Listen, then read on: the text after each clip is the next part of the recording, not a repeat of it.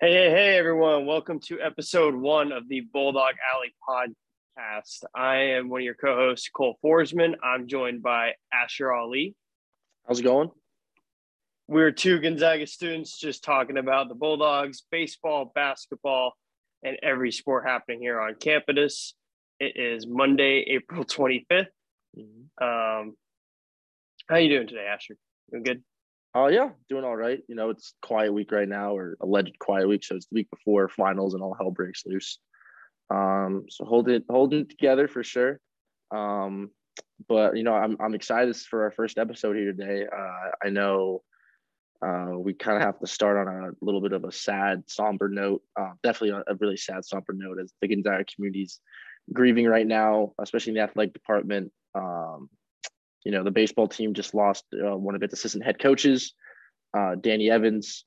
Been a part of the program been a part of the program with coaching staff since 2009. He played at GU. The guy, lived, breathed, ate, slept, drank GU just like the two of us did, but from the athlete side of things. So it's really unfortunate when you see somebody like that, or just anybody pass away, especially to something as sucky as cancer. But we want to definitely celebrate his life and all that he contributed, not to just Gonzaga on the baseball diamond, but to as a family man and all those kind of things. Yeah, definitely sad news to hear. It happened on Sunday. For those who didn't know, Danny, like Asher said, was an assistant coach of the baseball team. He'd been there for almost 2 decades. The baseball team really thrived with him as an assistant. He was a player before then as well. I believe he had stage 4 melanoma cancer. He was diagnosed about a year or so ago. And yeah, thoughts and prayers, of course, to him and his family. And I think not just the Gonzaga community, but a lot of the teams in the conference and those former players and coaches for the staff are all grieving right now. So, yeah. And you saw the outreach from, all the depths of college baseball, both current and past. I saw some guys in the MLB system, talking about it on Twitter. This is the dude who, he was the third base coach, the infield coach, and the lead program recruiter. And in his tenure at Gonzaga, he got 41 Gonzaga players drafted to the MLB amateur draft, which is no small feat. You got guys like Marco Gonzalez and Brandon Bailey, dudes down in the pipeline right now coming up, that he was in a big part, very integral in getting into the major leagues from Gonzaga. So the outpour of sadness and thoughts and prayers was crazy. As Long Beach State was talking about, he was a grad assistant there, I believe, for a little while. He was just a fighter, and everybody said that he was a really really nice guy all the time. Was always able to shoot straight and tell athletes what they need to do to improve their craft. But he was always respectful in the way he went about it. I got the chance my freshman year. I talked to him twice in post-game interviews, which is only twice. Now I look back and it's like, man, I wish I could have picked that dude's brain on baseball for days, but he was, he answered every one of my questions with a great amount of respect and gave me like a thorough baseball guy answer. And I love that kind of stuff. So he will be missed by the Gonzaga community for sure. I know the baseball team's hurting. And they still managed to play through on the weekend and show a lot of heart, especially on Sunday when the news was announced. So, thoughts and prayers of the baseball team with Mr. Evans' family. One quick thing I'll say is there's a GoFundMe page right now set up by the coaching staff at Gonzaga for his wife and 2 children that he left behind. They survive him, and so any help that people in the Gonzaga community or the athletic community abroad can provide, I think would be much appreciated. So yeah, go find that link and yeah, just the Gonzaga family is one big family. So help out any way you can. Yeah, for sure. You just alluded to it, but the baseball team was on the road this weekend. They picked up their 6th straight WCC series against St. Mary's. They shut them out on Friday. They dropped game 2, but then came back, like Asher said, on that Sunday. They came back in the 7th and the 8th inning to win 4-2.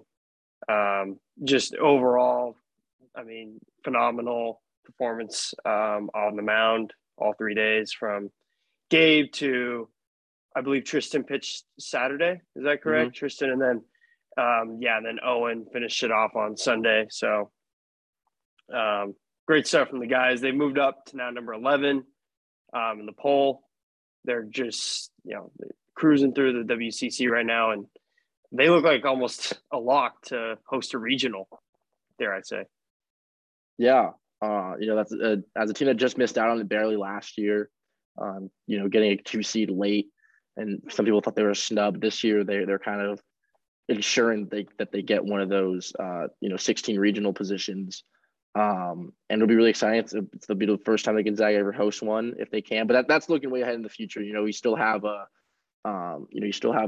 few more games here to be played in the regular season, and then from there you have you have the WCC tournament. So when all that gets underway, that'll really decide who will be taking a position, or a hosting position, I should say. The one impressive thing about Gonzaga right now is, as like a top 12, top 11 program in the country, they're one of 2 teams that aren't in the Power 5 to be ranked in the top 25, which is really impressive, especially when you think about how collegiate baseball is kind of, it's a big battle between the SEC and the Pac-12 a lot of the times. Right now there's 4 schools from the Pac-12 and more than that in the SEC in the top 25. So, Gonzaga, how they stack up against other teams, they're not a big, lineup all the way through, isn't a big power lineup, but it's a lineup that gets on base like no other. They can hit for a little bit of power, but they got a lot of speed on the base pass. They can move the ball to any side of the field, push it wherever they want. And then when you have a great kind of weekend rotation like they do, and they've been showcasing this season, really fun to watch. Really, really fun to watch. And that's a big reason why they won 6 straight series in the WCC, which is no small feat by any means.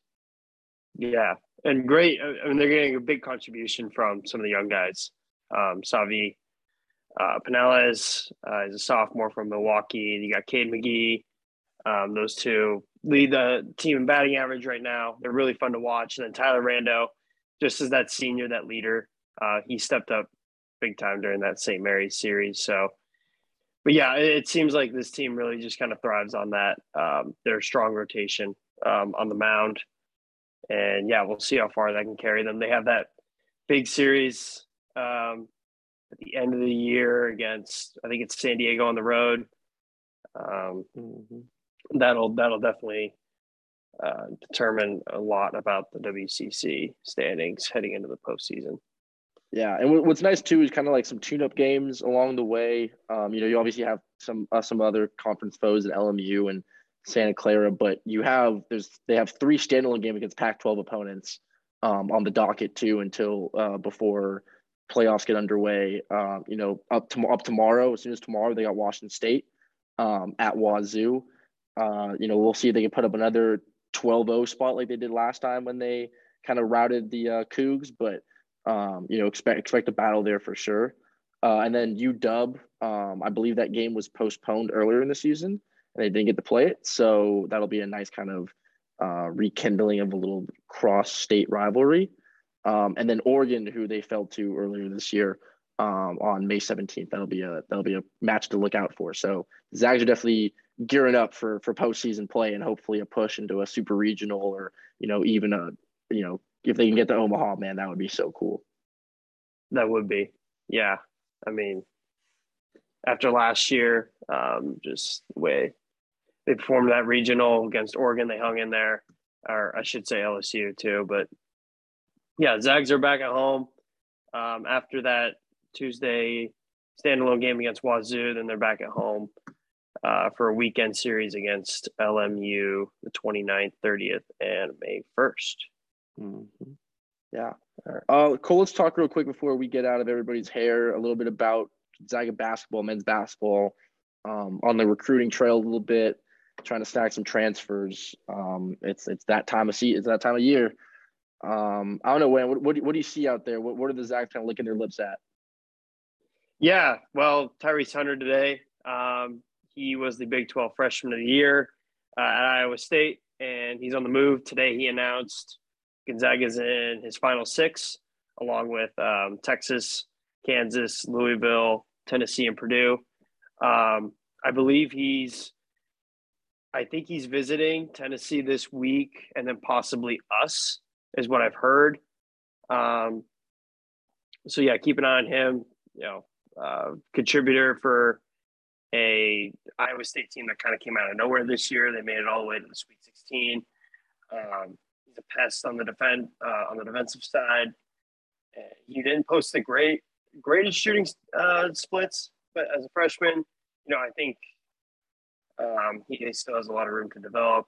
And I think that's what you'd like to see. And then outside of the transfer portal, Wesley Gates III announced on Twitter today that the Zags gave him an offer. He's a four-star recruit out of Beaumont, Texas. He led his high school to the 5A state championship this past season. Just a really big guard, 6'4", 200 pounds as a junior, kind of insane. We just definitely keep an eye on those two for the immediate future, or for the immediate present and the future. Right now, looking at the transfer portal, the transfer portal is, I don't have the exact numbers or whatever, but there's so many players out there trying to transfer at the moment. It's just this whole new era of college basketball. It's just leading to a lot of transfers, which I know, our friend and coworker and Dan Dickow is not a fan of, but I personally am. I think it makes college basketball a lot more exciting. And it gives players that freedom to really kind of be themselves. As Gonzaga basketball has seen what an Iowa State transfer can do for the program. They saw it this year with Rasir Bolton. If Hunter can, get anywhere close to that level, and as a taller guard especially, that Gonzaga's maybe kind of thirsty for a little bit at the moment, especially with somebody like Julian Strother, declaring for the draft, and he may not come back. Getting a taller guard in your backcourt would be super helpful. A guy like Hunter certainly adds that to the roster. And like you said, maybe not the greatest, most efficient shooting splits last season, but he has that raw talent that you could definitely see, a program like Gonzaga kind of optimizing when he's here.